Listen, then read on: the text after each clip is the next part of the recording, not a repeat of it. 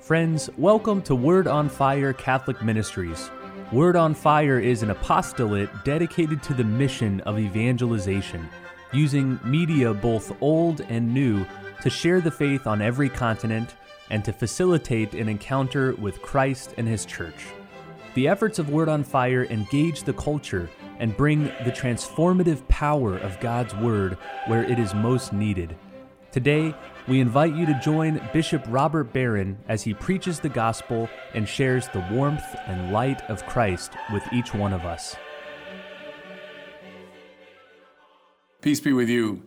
Friends, the readings for this fourth Sunday of Advent are very dramatic, and they place us right in the heart of a central mystery in the Bible, which is the mystery of God's providence. That God cares for His world, but often in a way that is confounding to us. Why? Because God plays a subtle and long game. So God is a God who makes promises, yes indeed, and He's faithful to them. But they often don't arrive just as we'd expect them to. He plays a long game, which is why we have to wait. And that's why it's so important these readings take place on this fourth Sunday of our waiting season of Advent. So, the first reading from 2 Samuel takes us back to around the 10th century BC.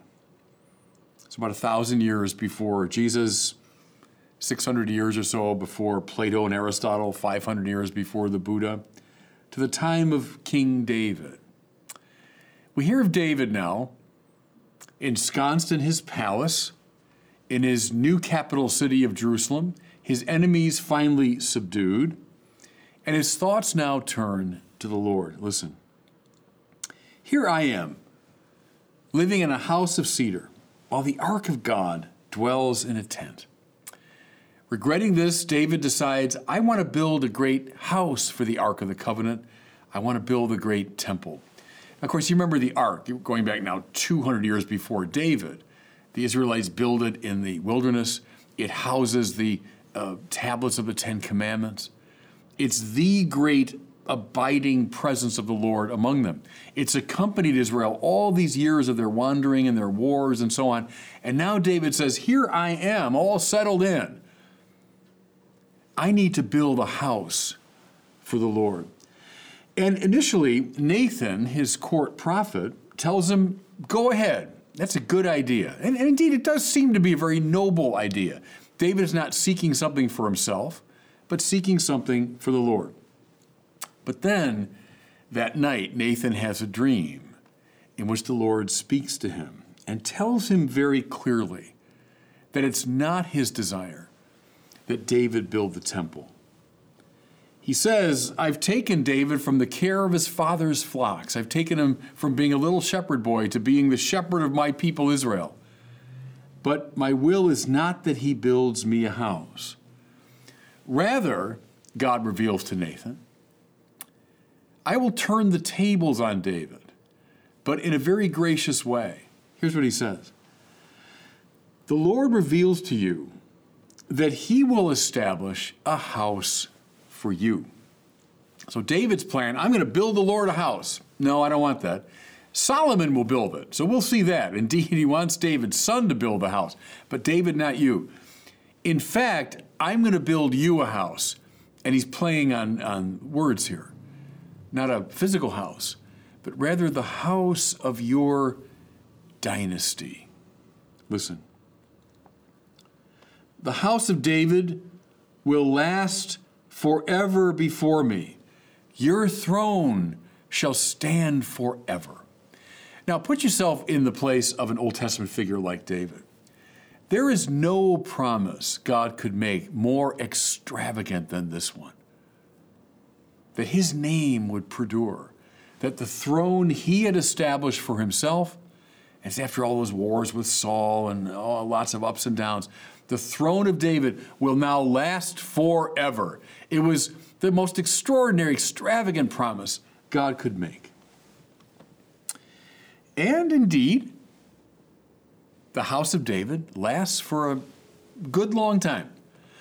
From the time of David, so 10th century BC, until around the year 587 BC, when the Babylonians overrun Jerusalem, destroy the temple, and end the Davidic line. This is a good run, 400 years. Think of if our country, now goes on for another 150 years. You say, boy, what an extraordinary run. But it did end. In fact, if you want to see the details here, go to 2 Kings and the terrible story of Zedekiah. He's the last king in David's line. His sons are killed before him, then he's blinded, and then led off in chains to Babylon, where he dies in exile. Mind you, I mentioned this last time, the disaster of the Babylonian captivity, the end of the political establishment of Israel, the destruction of the capital city, the burning down of the temple, and we're going to miss this, but they didn't, the end of David's line. So what about the promise of Nathan? What about what God revealed to David? Your throne will last forever. That was part of the psychological and spiritual disaster of the Babylonian captivity, the death, the exile and death of Zedekiah. The Davidic line has ended. Okay, here's the thing now, everybody, and it's a weird thing. Despite this fact, Israel continued to meditate upon 2 Samuel chapter 7. Despite the death of Zedekiah, despite the end of the Davidic line, they preserved the memory of Nathan's prophecy. In fact, this is interesting. 2 Samuel, like much of the Old Testament, was finally written down. So it existed probably in oral form and various forms, but finally written down in the form that we know it after the Babylonian exile ended. See how strange that is? Those who wrote it down finally knew that the Davidic line had ended, and yet they preserve in their most sacred text this promise. They continued hoping against hope that it might still be true. Okay, now fast forward from that point another 500 years and come to a little town in the northern part of the Holy Land, in the more Israelite territory, a little town called Nazareth. We hear that an angel of the Lord, Gabriel by name, is appearing to a young maiden. Oh, maybe she's 15 or so years old. She's betrothed to a man named Joseph from the house of David. Their ears are perking up. The house of David. Though the line ended with Zedekiah, yet the house of David mysteriously perdured, didn't it? Think here maybe of people today in France that their descendants of Louis XVI are still around, and the House of Bourbon endures even though politically they're far from power. The house of David that still had a magical overtone for them. Well, this young virgin betrothed to a man from the house of David would therefore, legally speaking, belong herself to the house of David. What does the angel Gabriel say to her? Now, we've heard these words, I know, 1,000 times. And when we hear this gospel, they probably just kind of run through our minds. Oh yeah, the angel says all kinds of nice, pious things to Mary. Listen to what he said. First of all, greeting her as full of grace, kakaratomene, one of the most beautiful, powerful descriptions anywhere in the Bible. Nobody in the Bible outside of God has a title as exalted as that. It means full of grace. We repeat it, by the way, every time we pray the Hail Mary. Hail Mary, kakaratomene, full of grace. He then says that she will conceive in her womb and bear a son. He will be great and will be called the Son of the Most High. Okay. But then comes the kicker, which again, we might overlook, but trust me, they didn't overlook it. Listen. And the Lord God will give him the throne of David his father, and he will rule over the house of Jacob forever, and of his kingdom there will be no end. It looked like it was all over with the death of Zedekiah. It looked like the Davidic line that had a good run, but it came to an end. And I guess Nathan's prophecy is not true. I guess the Lord is not true to his promises.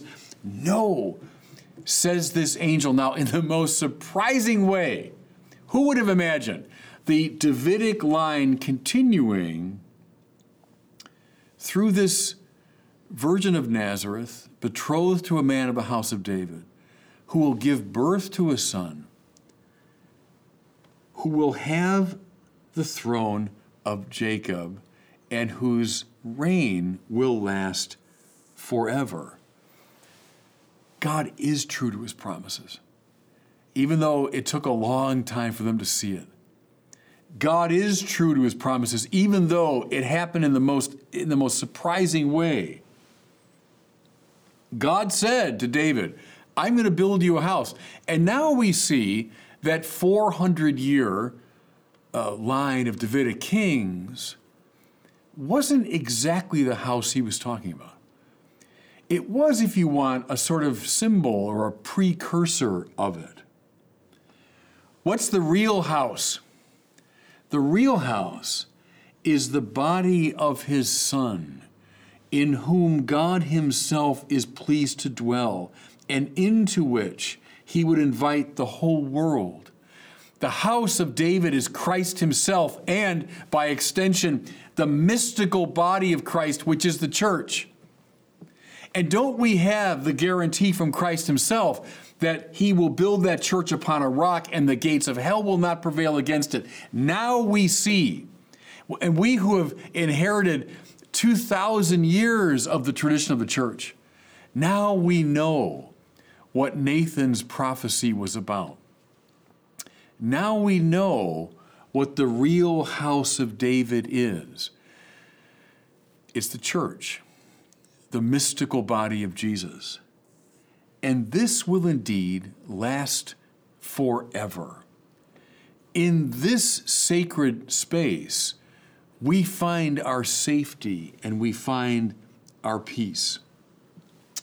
You know, I know as we look at history and time and our own lives, we're tempted to say, oh, there's no God watching over things and providing for things. And, you know, we'll quote Macbeth, it's just a tale told by an idiot, full of sound and fury, signifying nothing. No, biblical people always say. No, the providential God, true to his promises, is the Lord of history.